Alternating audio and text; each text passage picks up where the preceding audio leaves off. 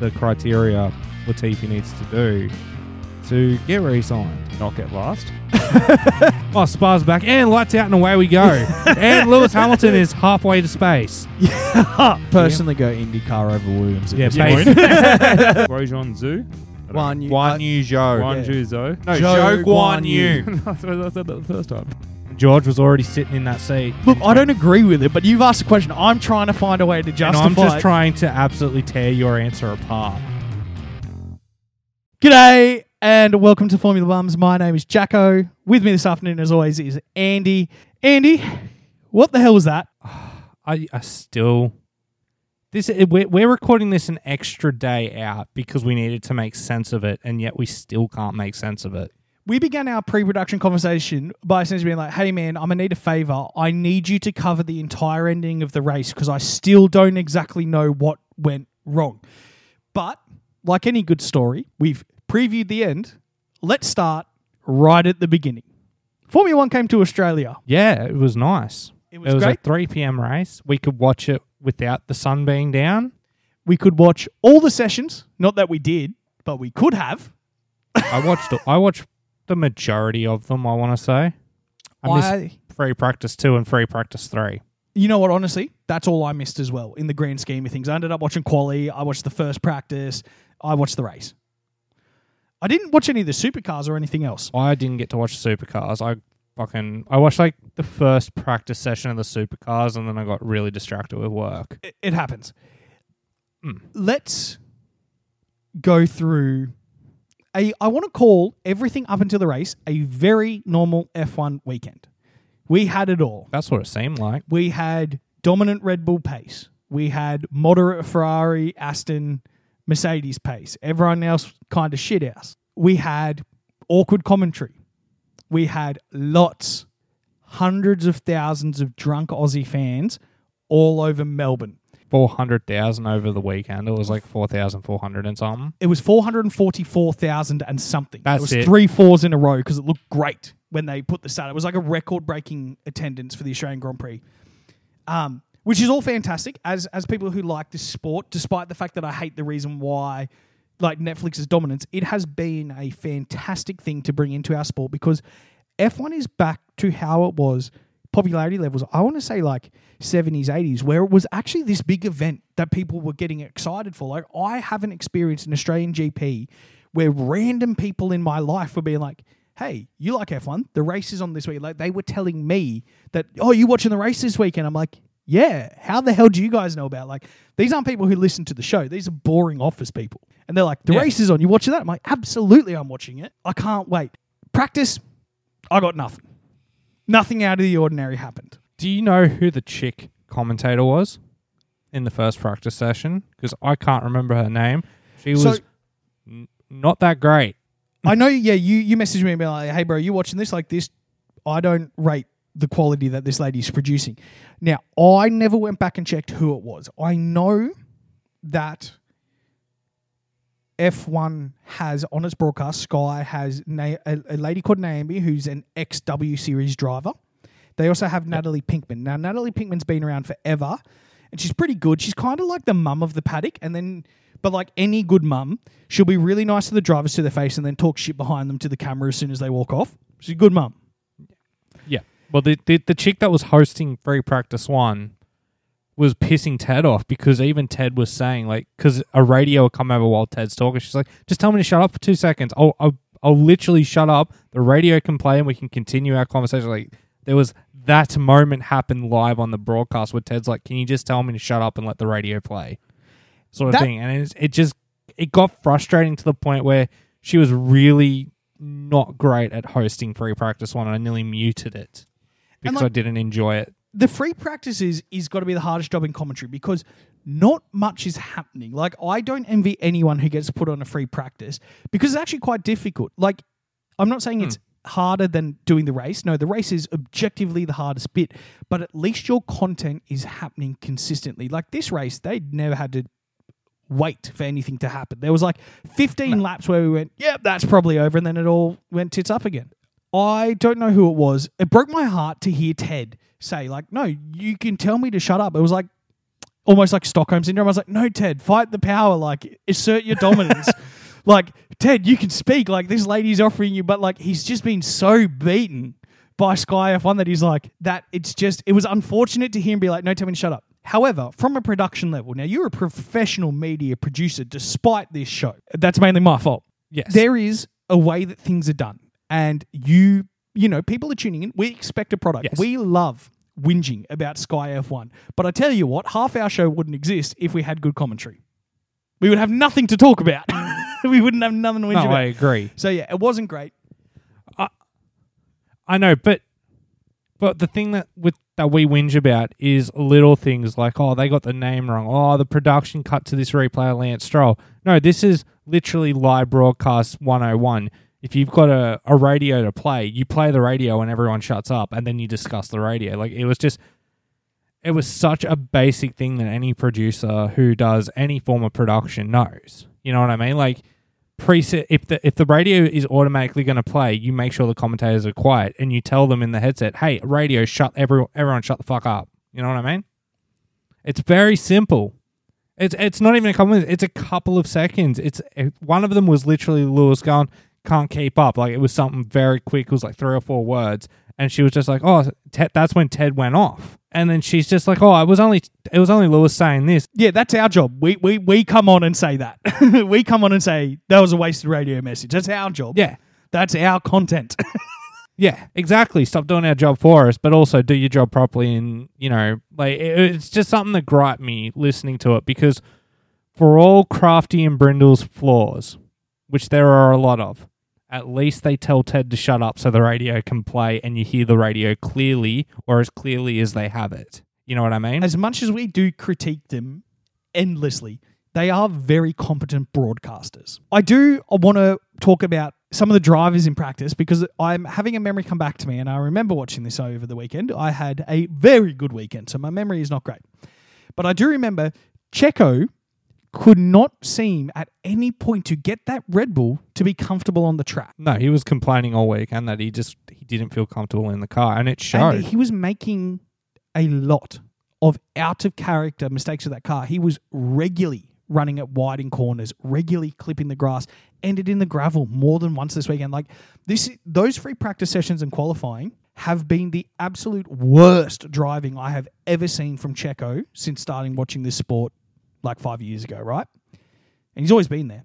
And it was just so out of the character, because Max, remarkably happy all weekend. But Checo just really struggled. Max was a bit unhappy going into qualifying. Like, he still wasn't 100% on the setup, but Max being not 100% on a setup is still a pole position, you know what I mean? Like, he's still going to get that car around as quick as possible. I think a lot of us had that during the race, before we really saw what was coming, where it got to about lap 12, 14, Max got in front of me, looked at the mates who were watching with the first time, we were like, right, well, that's it. It's over. And everyone's like, what? It's like, no, really? And they're like, what? It's lap 14. It's like, yeah, it's kind of how this sport goes. If the best person gets in front, that's it.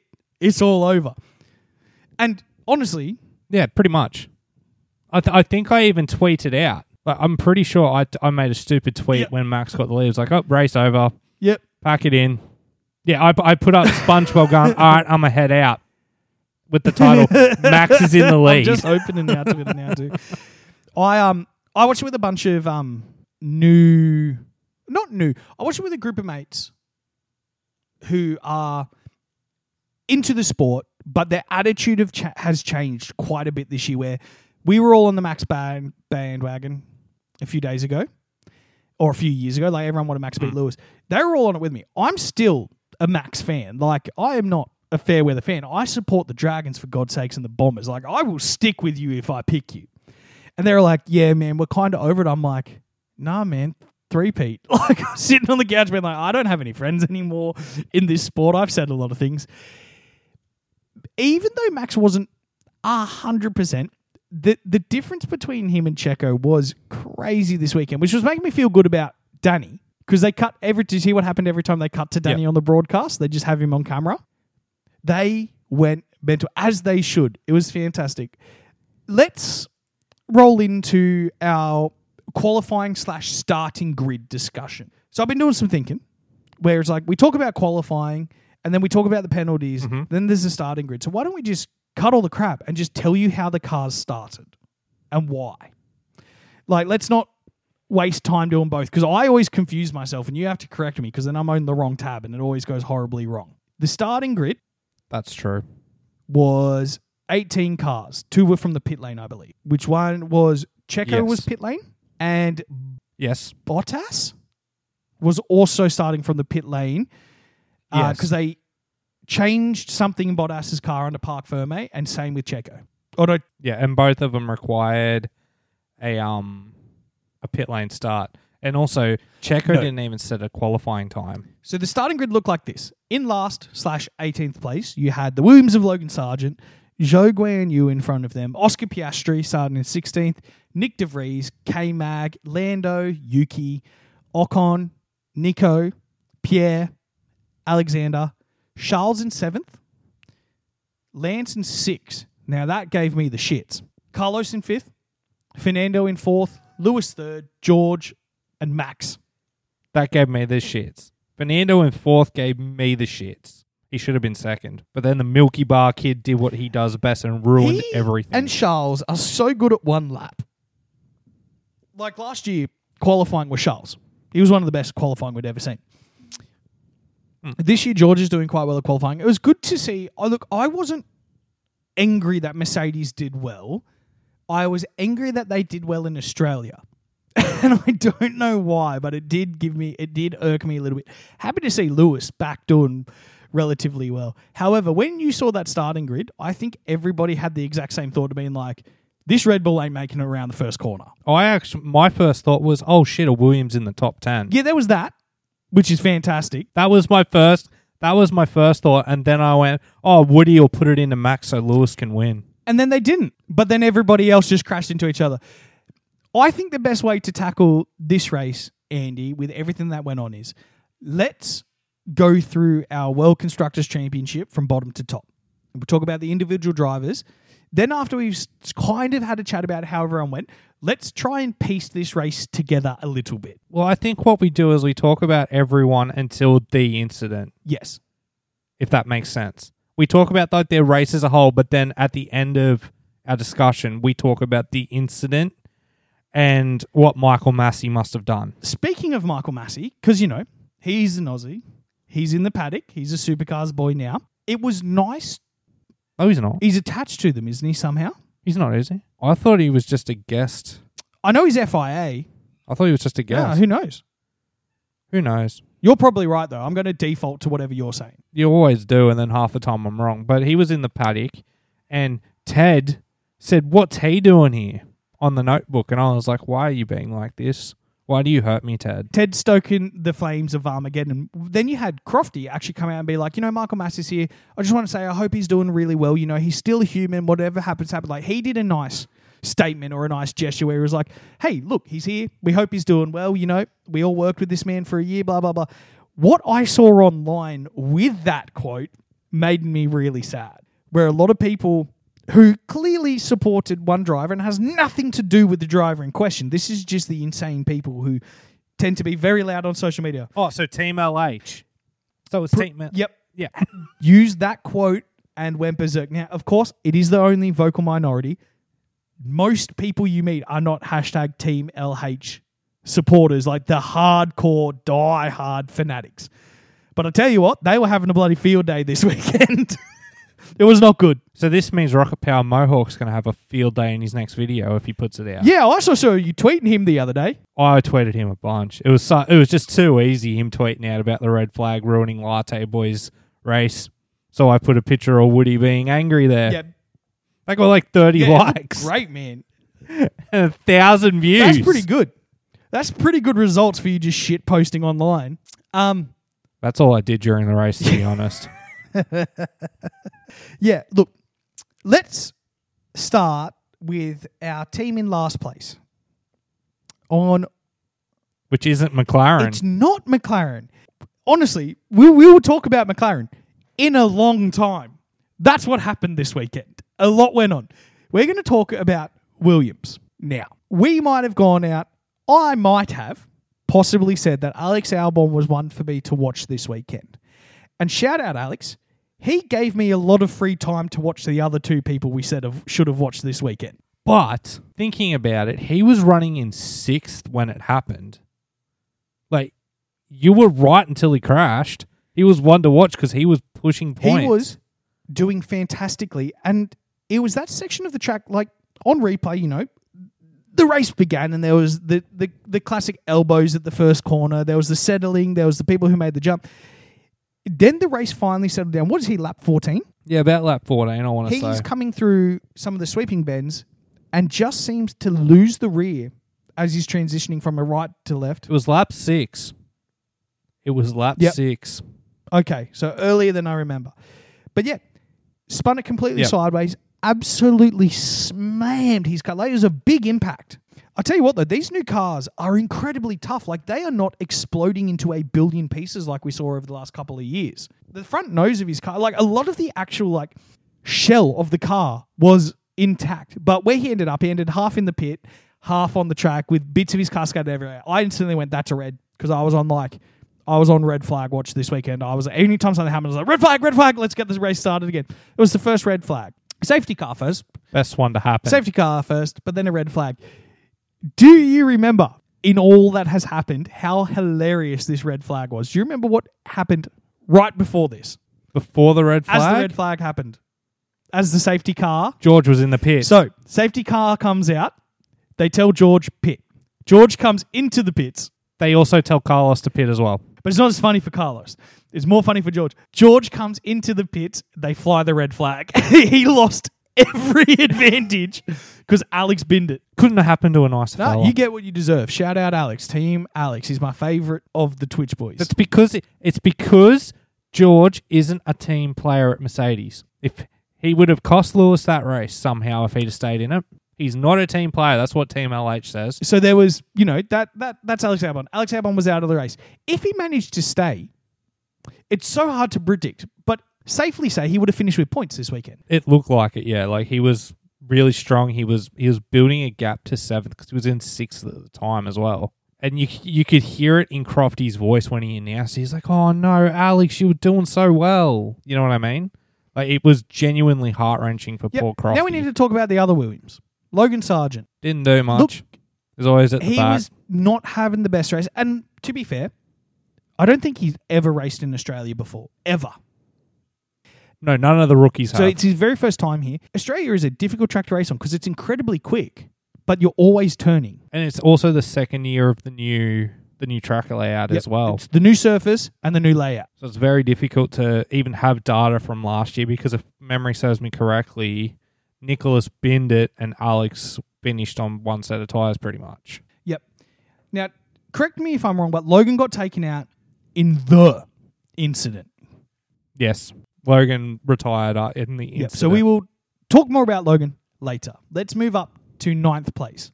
And it's not McLaren. It is AlphaTauri. You know what? They're super lucky to even be in 10th place. Be in 9th place this weekend. Yes.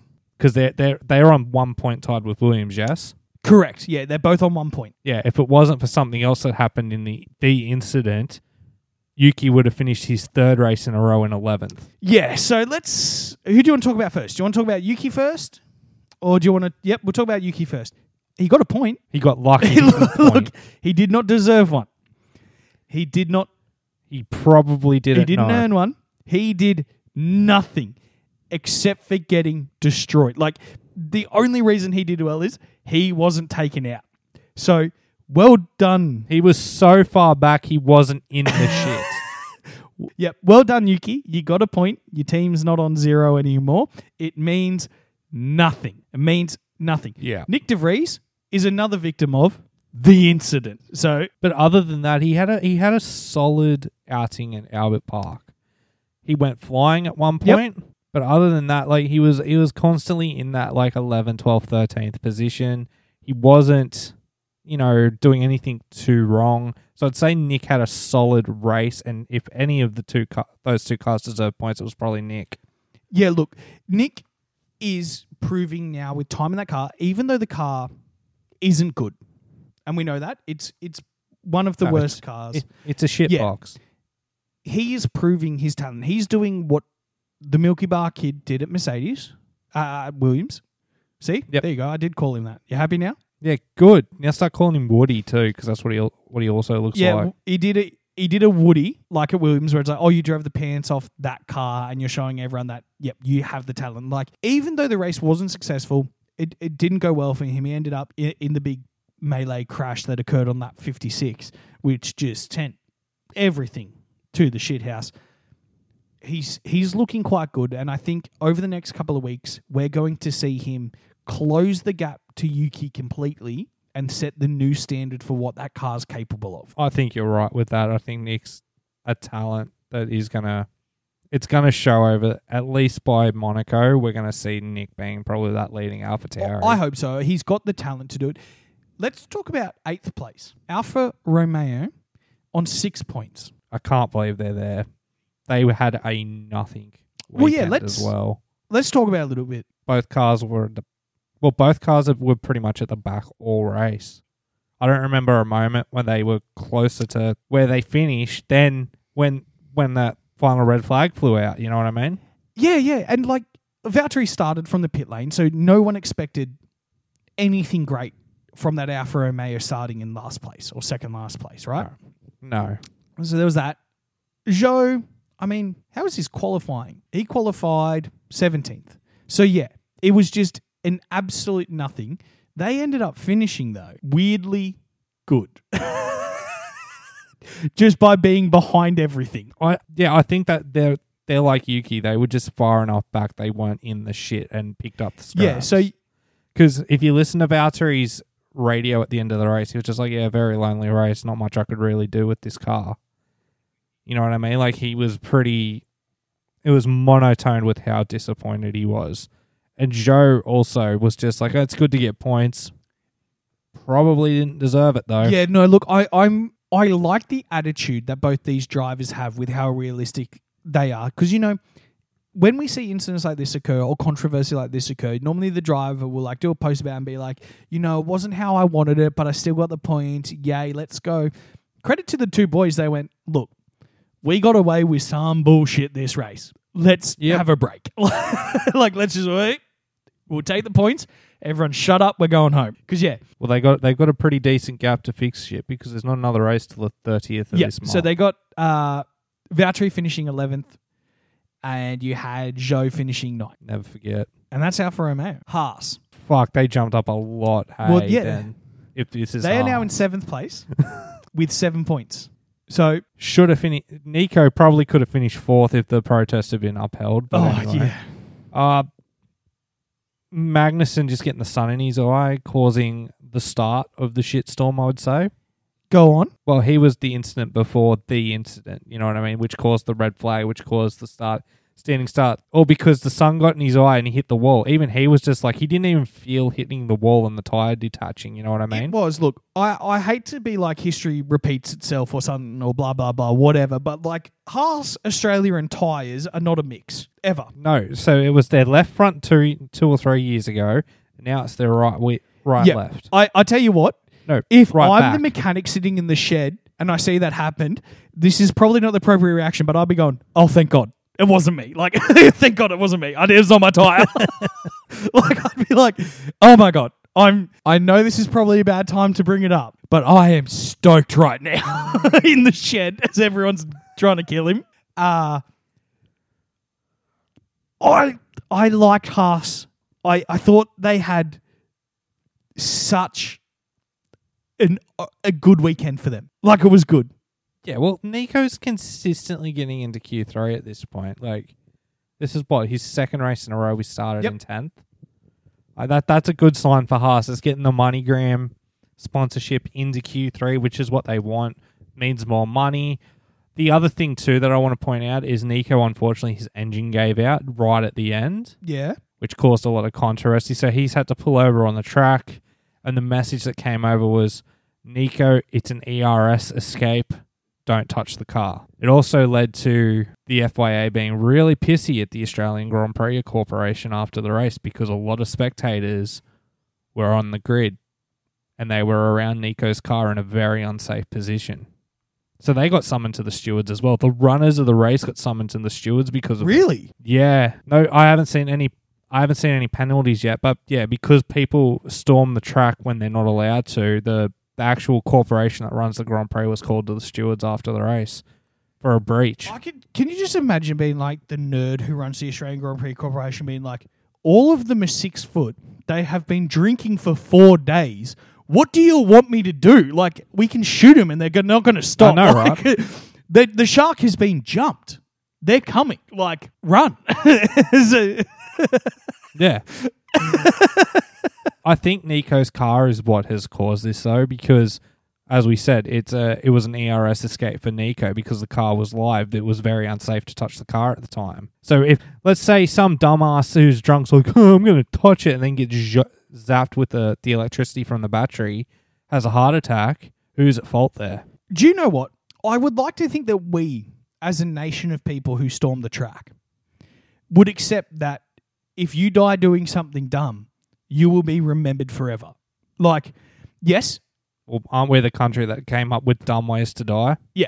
You know what I'm saying? Like, yes, yes, there is a lot of legal things going in there.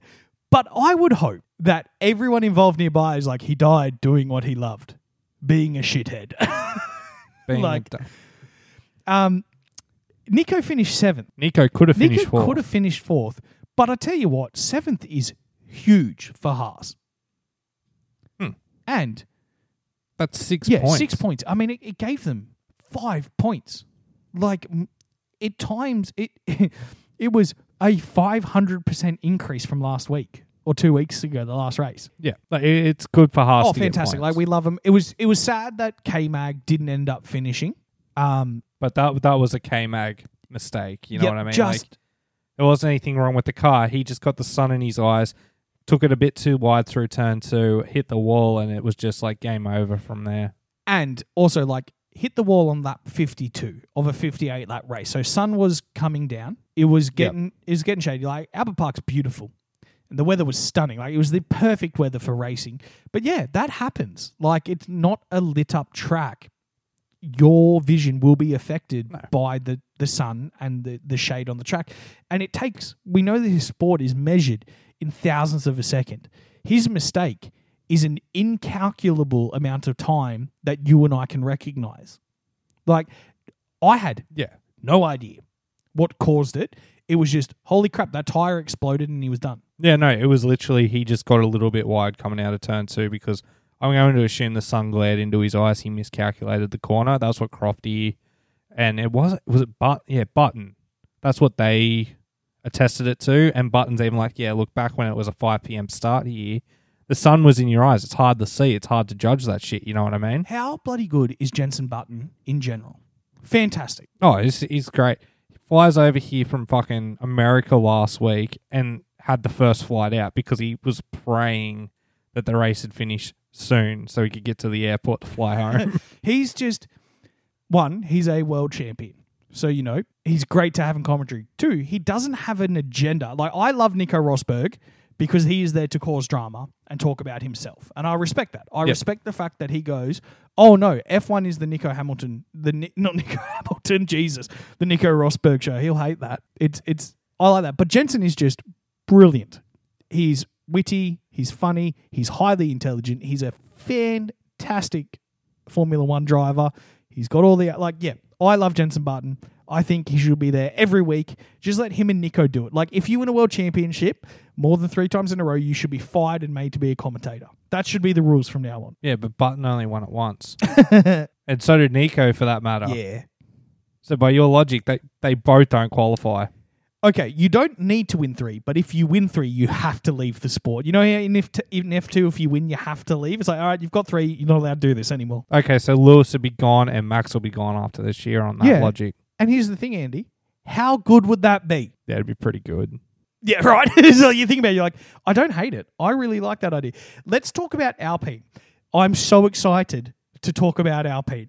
This is the team I've wanted to speak about all week. Well, then you have the floor. Tell me what you want to talk about Alpine. Who cares what Alpine did during the race? The fact that Ocon took Gasly out. They both, from a double points finish to a double DNF because Ocon is a selfish prick who doesn't know his second driver.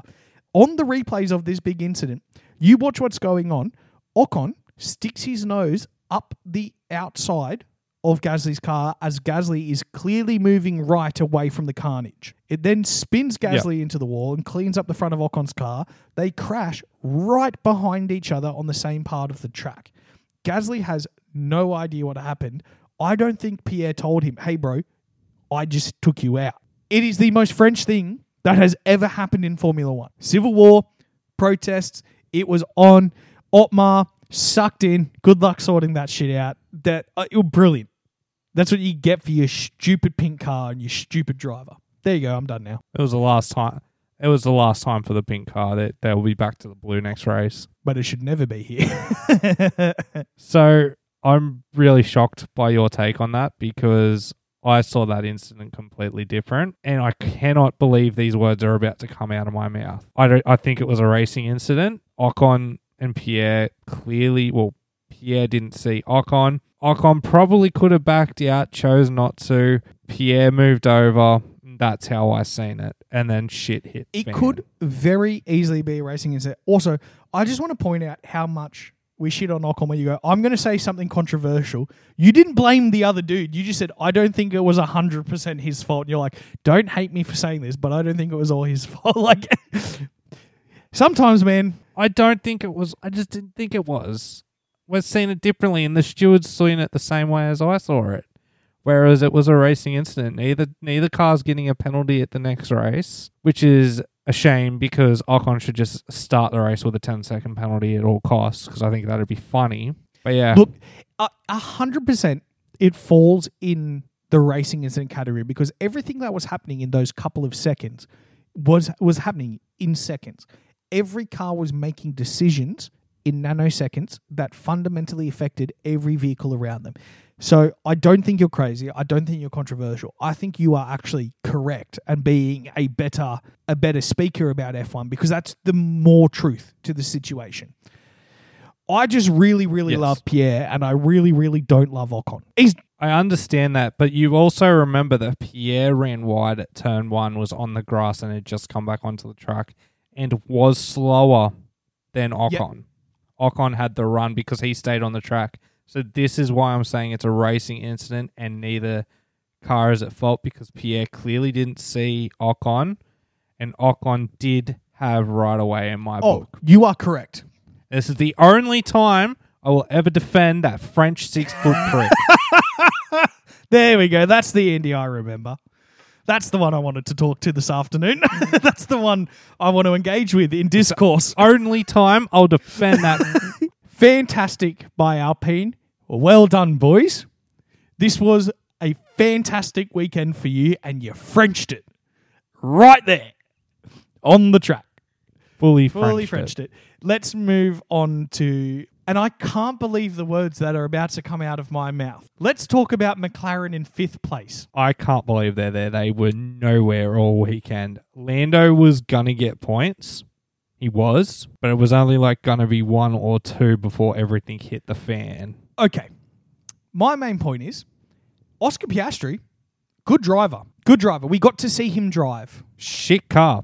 Car, though. Oh, yeah. Because that car, and the car behind it had DRS, there was nothing it could do to hold it off. I'm just so happy that we finally got to see this kid actually drive the length of a race. He seemed to be very clean. Yep. There didn't seem to be many mistakes. It didn't seem like a rookie drive. It seemed like a very competent potato drive. I'm driving a potato with 4 wheels, and I got it to the end. He ended up finishing. Lando finished 6th. Oscar finished 8th. So that's 8 points for Lando and 4 points for Oscar.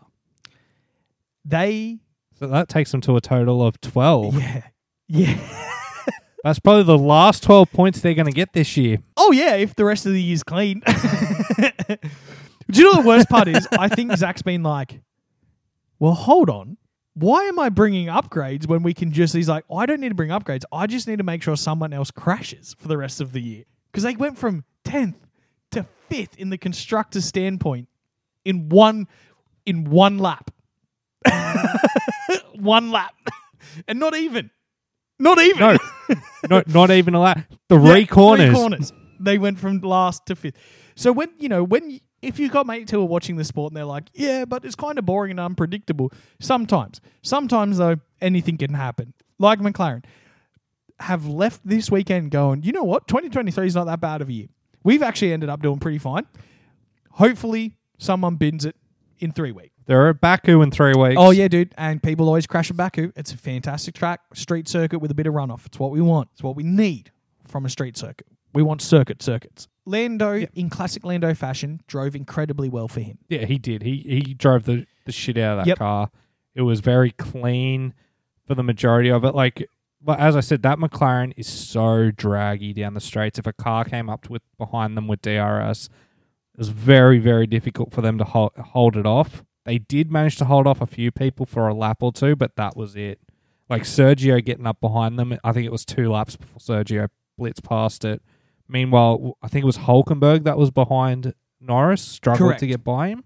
Or was it Stroll? No, Stroll took a little bit of time, but Nico was the one that took the most time. That was like the battle footage we saw of them going back and forward over laps. With Stroll, it took him a little bit longer, but the second he had the opportunity, he breezed past them. It was kind of like he was just biding his time, waiting for the opening, because once he put his foot down, he just drove past them easily. So it wasn't like he struggled. It was just he was waiting for that opportunity to make a pass.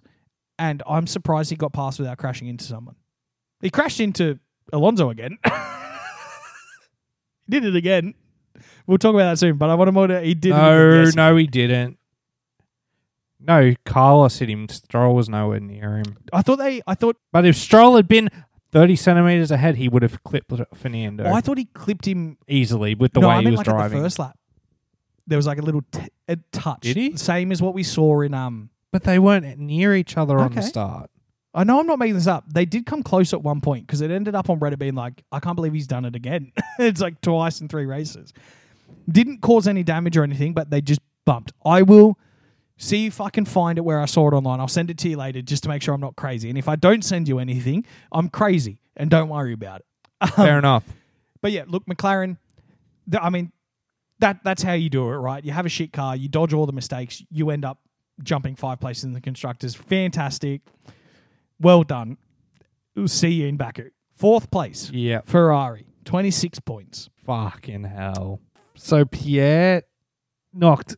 It was Pierre that knocked Charles at the start, or was it Stroll? It was one of those two. One of those two hit poor Charles.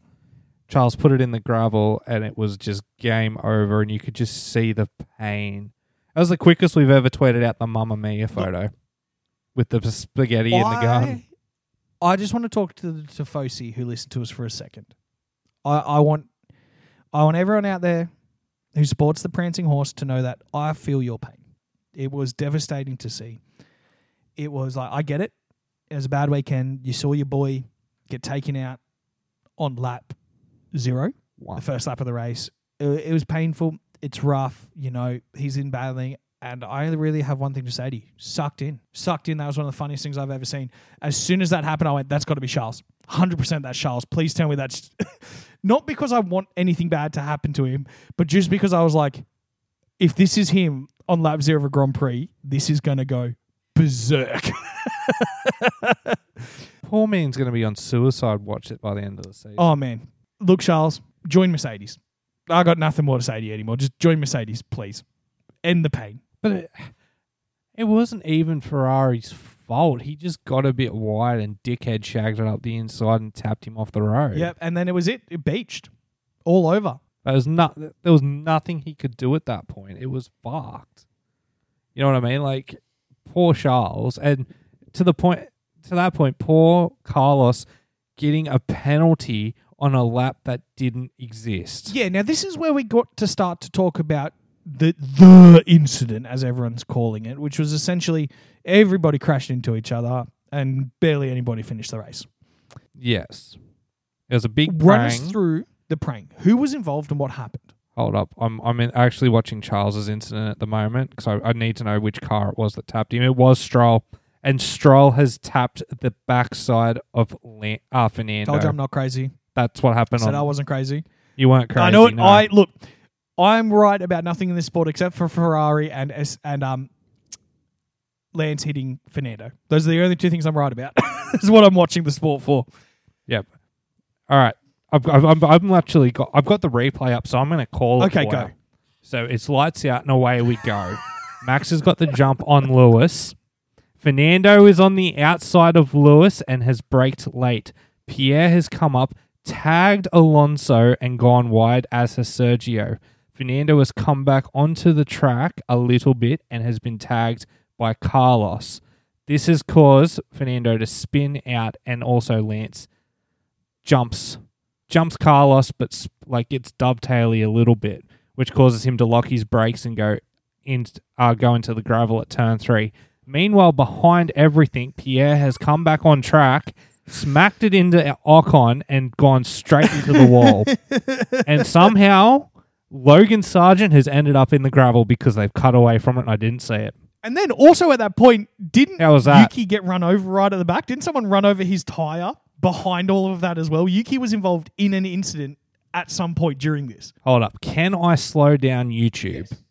Yes, I can. I can slow it down to 0.5.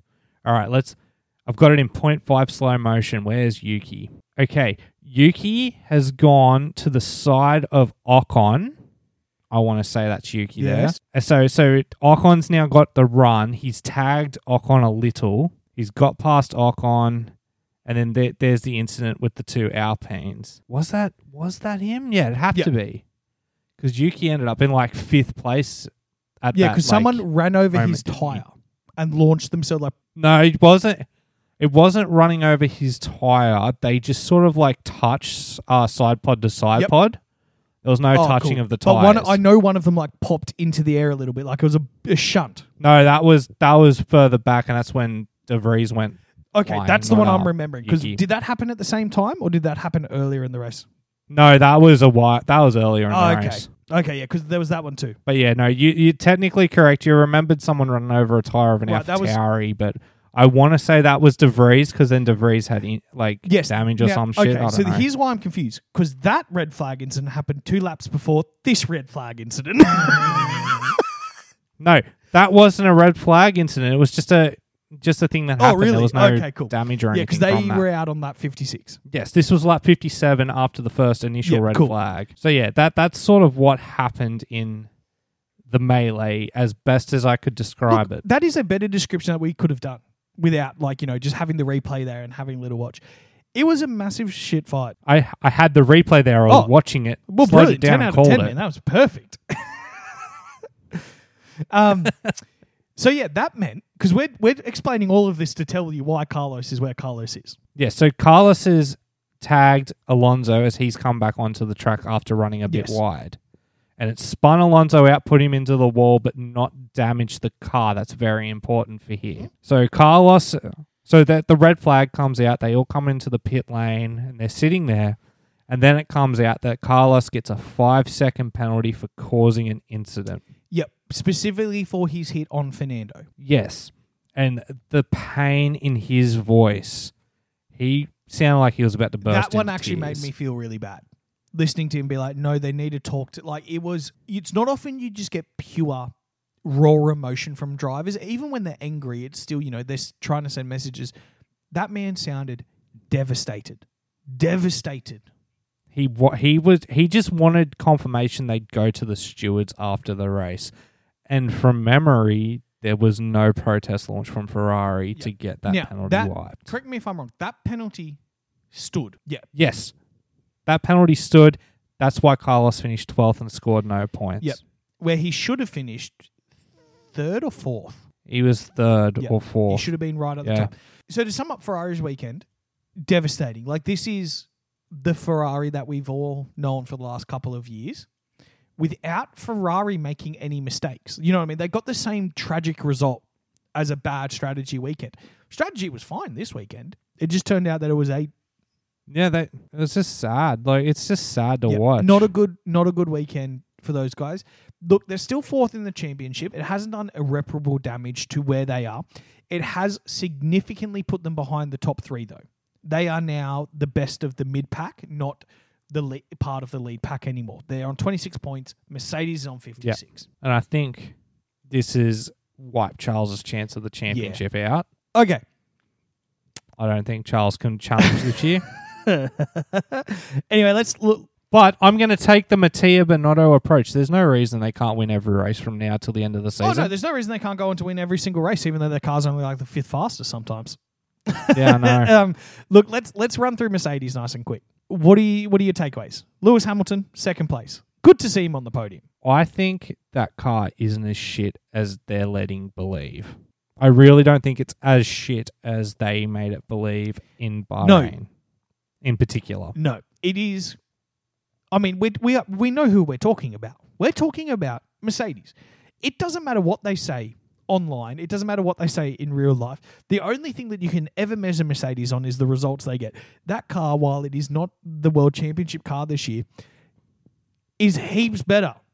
Like, you're right. It is heaps better than they've been letting on. And also, consider where they were last year. Yes. They were struck. Fucking Woody from Toy Story barely made the podium here. Lewis barely made the podium in Bahrain.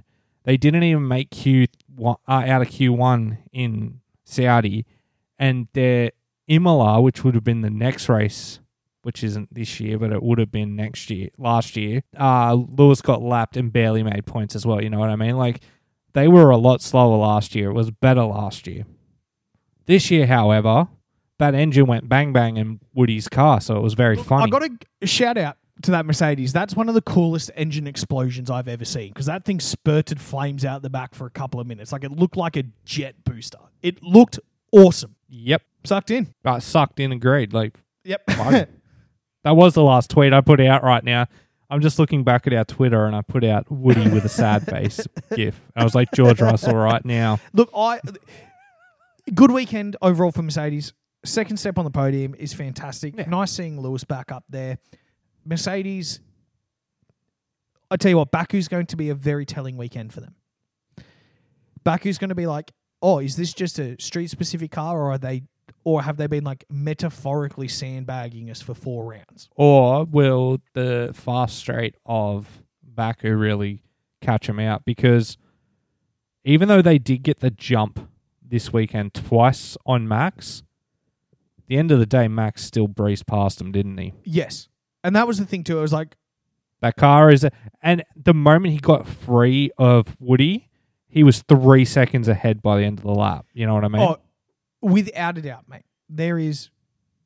While it was exciting to see them jump Max on the start, it was still one of those moments where it's like, if they don't start putting seconds on him now, it doesn't matter. He has 58 laps of being 3 seconds a lap quicker than every other car to decide when he wants to move on you. I know. It's just that Red Bull's is a gun. Still not as good as the W11, no matter what Lewis says. No, it's not. That W11 was winning every race by 15 to 20 seconds, both drivers. It would go through Pouon at Spa full throttle.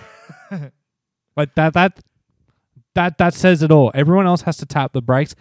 Lewis could leave it full throttle, you know what I mean? Valtteri could leave it full throttle and get through the corner. It was a spaceship. It was better than the F2004, which was the best car ever designed in the sport up to that point. I know. Like Lewis saying that RB19 is the best car and going to be the most dominant car. Load of shit like everything else that comes out of his goddamn mouth. Yeah. Yeah, no, I'm with you. As much as, you know, it's cool to hear Mercedes talk in deference to Red Bull, the team that I prefer. It is one of those moments out. You're like, mate, you know how quick you were, right? Like, you can look up the times, the time differentials. This is still a really close year when it comes to competition. When you were doing your thing, not only were you so dominant, the cars were so set in their ways that literally your podium positions became a meme on the internet. Ham ver bot. That's how dominant you were. No, ham bot ver. Ham bot ver was the meme. And then slowly it transitioned to ham ver bot. So there's that aspect where it was so dominant. How you guys finished every weekend that year, unless someone had a crash or blew up, was the joke. It was like, well, that's this year. And it literally was. It was like, of the races, I think 19 of them or something finished that way. A crazy amount. We should talk about Aston Martin. Fernando looks really happy these days. He's doing so well. Fernando, his smile getting third was the epitome of the meme of the guy finishing third and spraying the champagne this weekend. He could not be in a happier position, it looks like. The only thing that would probably make him better is if Lance Stroll was nowhere near the team. Oh, you mean future world champion Lance Stroll contender? I want to talk about Fernando because I think I love him. Well, he's single now. Yeah, I saw that on Instagram. Weirdly enough, I actually saw that on Instagram. And I thought it was very classy. I thought the breakup post with him and his partner was very, very classy. And I was like, you know what? That's good. Well done by two adults. It was one of those weird moments where you're like, oh, well, that's a little bit sad, but good on you. It's good. Like I didn't feel anything, which is weird for like a celebrity breakup post. They're normally pretty dramatic. And like Fernando is one of the most dramatic personalities we've ever had in this sport. Like, let's be real. The Fernando, I don't know what happens to these young drivers in their 30s. Maybe it happens to all of us in our 30s where they just completely mellow out because Seb was an absolute psycho when he was young. Fernando was the most, like, he is the definition of toxic teammate back in his first stint in the sport. He was a monster. Now, he's loved. Seb left this sport as one of the most well-liked drivers of all time. And everybody seems to forget that when he was at Red Bull, he was one of the most hated personalities in sport in the world at that time. He was hated. Mm-hmm. That's because he was definitely hated here because of what he did to Mark. And now we love them. Lance Stroll. Look, let's get this out of the way. Well done. Back to Fernando. Fantastic. Yep. I can't say enough good things about him. I do want you to clarify a point for me. You said that the important point was that Fernando, while he was taken out, was undamaged. Go from there. Because the way that the wording came out from the restart was cars that are able to continue may line up in their grid spot. That's why it was important, because Pierre and fucking Ocon couldn't. Nick De Vries couldn't. Logan Sargent couldn't. But Fernando can. But Fernando could, and that's all that mattered. And they did really, really well. Look, I think Aston Martin is not safe in second, but I think they are well within their ability to become second this year in this sport. No, I think you're right. I think Aston, right now, Aston is tied for the second best car on the grid. 100% agreed. Let us talk about the best car on the field. So what, it was lap 10, I want to say, and it was just like game over? Yeah, and the crazy... The only thing that could have ruined him was the red flag restarts, because he sucked off the line this weekend. He could not get it right. No, he couldn't. To be fair, the first start was the worst for him. That's when he lost places. The other restarts, he managed to get away okay. Still, they weren't clean getaways as we know. No, they were not do. The traditional dominant zero wheel spin. You're at 200 kilometers in a second and a half. You're already well away. You've already jumped a second on the rest of the grid. They were slower starts. I don't know exactly why this weekend it seemed the starting line for Max wasn't the most successful place. I don't know if it ever really got brought up on the broadcast, the reason to why he seemed to be struggling. It did. What was it? Not the reason why, but it was brought up that he was struggling quite a bit because Sky Sports F1 were licking their lips at the idea of Lewis getting the jump right at the end and getting the win. Oh, I know they were so stoked talking about the fact that he's struggling off the line. It was just, he never came out and was like, oh, it's this. You know, I've fiddled with a downforce thing here to get better corner speed or whatever. It never really came out as to why Australia seemed to be struggling. The only thing I can reasonably chalk it up to is the new surface. I thought it was more they couldn't get heat into the tyres well enough. Because if you think about the first restart, he was in second behind George. And George, was it George? No, it was Lewis. He was behind Lewis. And obviously that was when the whole, Lewis is more than 10 places behind, 10 car lengths behind the safety car thing came up. Lewis slowed right down because Lewis could keep the heat in the tyres, whereas Max was demanding the safety car was moving forward later on because he's like, I can't keep the heat in my tyres. I need to get the heat in my tyres. You make a very good point because that did, and I didn't piece it together, but the story around the restarts and around these behind the safety car was that, the Red Bull did seem to be struggling to keep heat in it. So I honestly think you're correct that it was simply a heat-related thing. His tyres were colder than everyone else's, and that's why he struggled on go. That makes perfect sense, and I'm going to be like, that's probably why. I've got nothing to counterpoint that. So I think that's our official stance. His tyres weren't as warm as everybody else. Checo, though, let's talk about Checo. Good race. It was a good race for Checo. I think I'm torn here because Checo finished better than he deserved. He did. Checo got held up a lot more behind back markers than he should have. Like if we put roles are reverse, Checo's in front and Max is coming through the grid, when does he take the lead? Like that's the question we have to ask. Whereas with Checo, it's like, does he make it or not? You know what I mean? No, you are 100% correct. When in comparison, we look at what Max and Lewis can do from the back of the grid in a car that is purely designed for them and their philosophy, no one comes close. Yes, through those incidents, he was handed a couple of places through the DNFs and things like that. But if I'm Christian, I'm like, well, hold on. I started first and last, and I finished first and fifth. Yes. Damage control. Yeah. Damage control, and also like very successful considering how far ahead you are of your competitors too. You are not at risk of Max losing here at all. So good for the constructors thing. I didn't expect Checo to pump through the grid like it was Max's Red Bull. And that's just simply because he has adapted himself to Red Bull's philosophy, where Max has had Red Bull adapt itself to his philosophy. And I don't think it's fair to have the same expectations for the team leader versus the second driver, where it is a very clear distinction. Despite what the media says, despite what the team says, we know they're lying. It's clearly Max's car, and it's clearly Red Bull Racing in brackets Verstappen with Checo. And that's, I don't want that to be a diss at Checo or to understate anything of the phenomenal driver he is. I just want to let people know that even though it wasn't this absolute stellar drive that we've come to expect from people starting from the back, there's more to it than just being like, oh, Checo bad, back's good. Okay, I want to throw up. Here's my hypothetical for you. There's a lot of talk this weekend about how Danny is starting to get the hunger back. Yep. That Fox Sports actually interviewed him, and he said he's not coming back just to be on the grid. He only wants to come back if it's a top team. Yep, fair enough.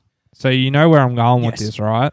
If you're Christian, who do you bring in? Do you keep Checo next year, or do you bring Danny in potentially after this race? I would say Danny, and there's a couple of reasons. One, it is my incredible bias I have for that man and his big dick. That cannot be understated at any point. It's massive, and I really like him. The other aspect is too, and I bring this up every time we talk about the Checo-Danny thing. Checo has come out in the past and said, it's already a long calendar. I'm wanting to maybe think about my other options.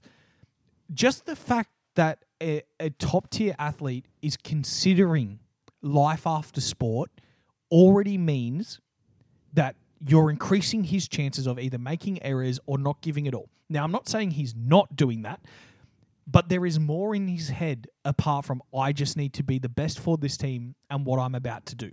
So there could be some slight performance loss there. The other aspect is Danny and Max drive the car the same way. That's why they had so many issues, because they were nigh on inseparable when they were racing together. And that's what brought them into so much trouble. They both like a nosy car. They both like a little bit of oversteer. They both like to brake really late and stick it into the corners. That, for me, makes the car easier to design. Yes, it does open you up to more teammate-on-teammate issues, but I'd like to think Red Bull's probably banking on the fact that Max is now a better driver overall than Danny. And because of that, you have this person who has yes, you lose the South American support from Mexico and Central America and South America. But if Checo leaves on his own terms, it's also a massive PR win to be like, look, Checo, let's wrap this up. Leave on your own terms. It's time. It's either you leave on your own terms this year or we fire you next year. You get a massive PR win by bringing Danny back into the fold. And I do think that Danny is a quicker driver overall than Checo. I do. I just think he is better. And like, this is a sport where it is very brutal. There's 20 seats. You need to be the best. Looking at it from my eyes, Danny all the way. That's my take. What's yours? Well, there's 20 seats, but you've just got to be one of the 19 best because the one will always be Lance Stroll's. But no, I think you're right. Danny probably is the right call at this stage, but unfortunately, what we lack right now is the data in the sim, the data of Danny's test days and stuff. So while we can think back on what Danny used to be like at the Red Bull, we don't know what the times are now. We don't know what he's doing right now, if that makes sense. That makes perfect sense. So it's not a good position. Well, actually, no, it is a good position to be if you're Christian and you have two drivers worthy of that second seat. But I want Danny back in that Red Bull. He looks good in Red Bull, despite what Ted told him. Ted, you asshole! How dare you say Danny doesn't look good in red and blue? But I don't know. I'm sitting on the fence right now purely because it's too early to call. I really want Danny to get back in there. I think I even predicted he'd get back in there before the summer break. Like, it'd be announced. But realistically, I can't make up my mind. As much as I want to see Danny back in a Red Bull, I also want to see Red Bull succeed. So without seeing the data that Christian and that have access to, I can't really make my final decision. That being said, if he gets announced tomorrow that he's back in Red Bull, I fucking called it. Yeah, I'll give you points for it. There's also the aspect too where you need to be really realistic about how this sport works. The most logical choice to replace Checo Perez is Nick de Vries. He is the actual smartest choice. He is younger than both of them. He's a current world champion from another sport. He has the pace. He's new in the sport. Like, he is the best person. If I'm Christian, the best person to bring in is Nick, because you've got this insane talent who's new in the sport, who you have for years. But you're going to say this after 3 races? But that's my thing with Nick. Like, Nick's only been there for 3 races. So. Oh, yeah. I'm not saying he's done enough in these 3 races to completely get in there. But, you know, he is a Red Bull junior. You have this talent there. It closes the door to having a direct competitor to Max Verstappen. Yeah. I'm picking him not because you're going to come in and be second by 2/10 of a second every lap. That's not who I want. I want someone like Checo who will get second on most given days by 10 seconds. But I also want someone to go, hey man, Max is going to finish in 4 years. By that stage, you'll be 28, 30. He'll actually be 32. Nick's heaps older than we think. But yeah, he's the most logical in my mind. Of course, Danny. The heart says Danny. The brain says Nick de Vries would be the sensible choice. No more hypotheticals, though, because we've been talking for a long time. No more hypotheticals. We have been. And we haven't even gone into the last of the race, which was the fast right at the end. Do you know what? The best way for this to be told is for me not to get in the way with how my brain works and invent storylines, because it's already confusing enough. I want you to tell me and everyone who's listening what actually happened and why the decisions were made. So the floor is yours. Okay. I've been thinking long and hard about how I was going to do this. So I could tell you the real story, or I could make something up that seems more legit. And I think the making things up to make it more legit and more entertaining is more job. fun. I make shit up. You tell the truth. So we all know who was in the paddock this weekend. Michael, the Mad Dog Massey. The Massive being in the paddock, there's only one logical option of that happened. He has barged his way into race control after that big incident, said, throw the red flag. Let's get a standing start right at the end. He's just walking around not realizing that it was lap 58 of lap 58. So therefore, the only thing he could do was start and get over the start-finish line. It's like, 200 meters, Max wins. Dude, Michael Massey was walking around with a "Let Them Race" shirt all weekend.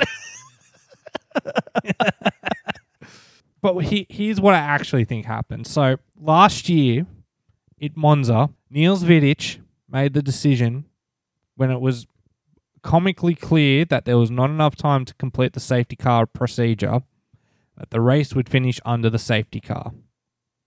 And that sucked. We were all like, what are you doing? How dare you disgrace this sport? Abu Dhabi 2021 was awesome. Why didn't you just do that? That was sick. Why is that not the rule now? So in this race, the idea was to begin with. So when Magnussen crashed, throw the red flag, give him a 2-lap sprint to the end. Everyone will fucking love it. That'll be entertaining as shit. What they didn't account for was everyone's dumb at a restart and people are going to crash into each other so badly that they need to re-red flag the race. And unfortunately, because of the way it works, when Max got into the spot in the pit lane, he crossed the start-finish line, which made it lap 58 of 58. Now, I don't know why they had to do the parade lap behind the safety car and just cross the start-finish line. It doesn't make sense. At this point, I've just been like, fuck it, we're not restarting it. Makes a logical sense. There's a red flag thrown within like 2 minutes of the end of a qualifying session or a practice session. Session isn't resumed, you know what I mean? And it's like, at this point, it's like, what's the point of doing this one stupid lap? And it also put people in danger because of what happened with Nico's car. So therefore, I don't know what happened. I don't know why the decision was made to do this parade lap, basically, to get them over the start-finish line. It was a stupid idea. And whoever came up with it should be fired and Michael Massey put back in charge, because at least he wouldn't do that. It was one of those moments where I think they were stuck with no cards to play. Because if you don't finish the Grand Prix, that leads to other consequences, you know, that teams are then allowed to ask questions as to why. I remember when the red flag was on, most of the discussion was about, okay, so which grid are we starting with? Are we starting with this one in the pit order, or are we starting with the one at the beginning of the other lap, the lap beforehand? I remember that was a big talking point. I think they just ended up in a position where they went, well, there's no reason to not do 58 laps and qualify this as a complete Grand Prix, no issues to the running of the race. But where it went wrong was the fact that, well, they were already on the last lap. And where you start and where you finish are different points on the grid. Yeah. And they were just kind of trapped by the situation where they were like, well, man, if they didn't bin it, this would have been a super exciting end. But unfortunately, they all binned it on this lap with the formation and et cetera, et cetera, et cetera, led us to a position where you had this sham of all right, start, it's over, well done, guys, let's all go home. It did look ridiculous. I tell you what, though, it was very ridiculous. If I'm missing Netflix, I'm just sitting there screaming more. Like, season whatever is coming out next year is going to be 5 episodes of Australia. 6. There's a lot to go through with what occurred. It wasn't the way that race should have ended, but it ended. Like, I get why these things occurred where they were like, well, at least let's finish it. Where it was unfortunate was that the finish was really, really stupid. It was a Yeah, like, if only they'd have waved the checkered flag instead of the red flag. Australia was the best race of the year so far. I don't think anyone can deny it. If you want excitement and drama, that's the one to watch. From the start to the end, it was all over the shop.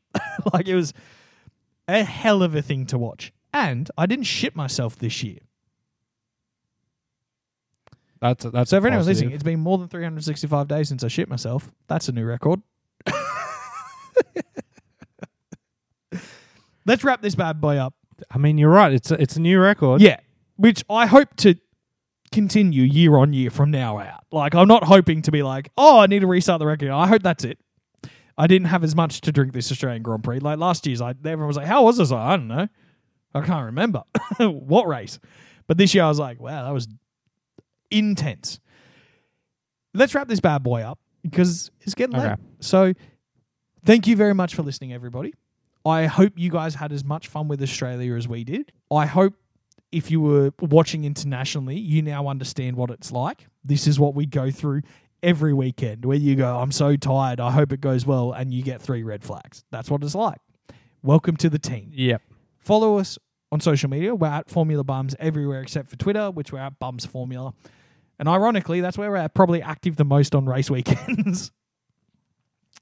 Listen to our other show if you like more than just Formula One as a sport. It's called Bums on the Bench. We talk about football, pretty much all of it, of every type, has been mentioned at this point. I feel like tomorrow is going to be a lot about the UFC, though. Yes. And the big news that has happened in the last 24 hours. The UFC buying the WWE. But that's for tomorrow. Thank you very much for listening, guys. This show exists simply because you spend your time with us every week and we see those little numbers on our computer and go, you know what? Maybe we are okay with what we do. So thank you, and we will see you in a couple of weeks. You had a break. See yous.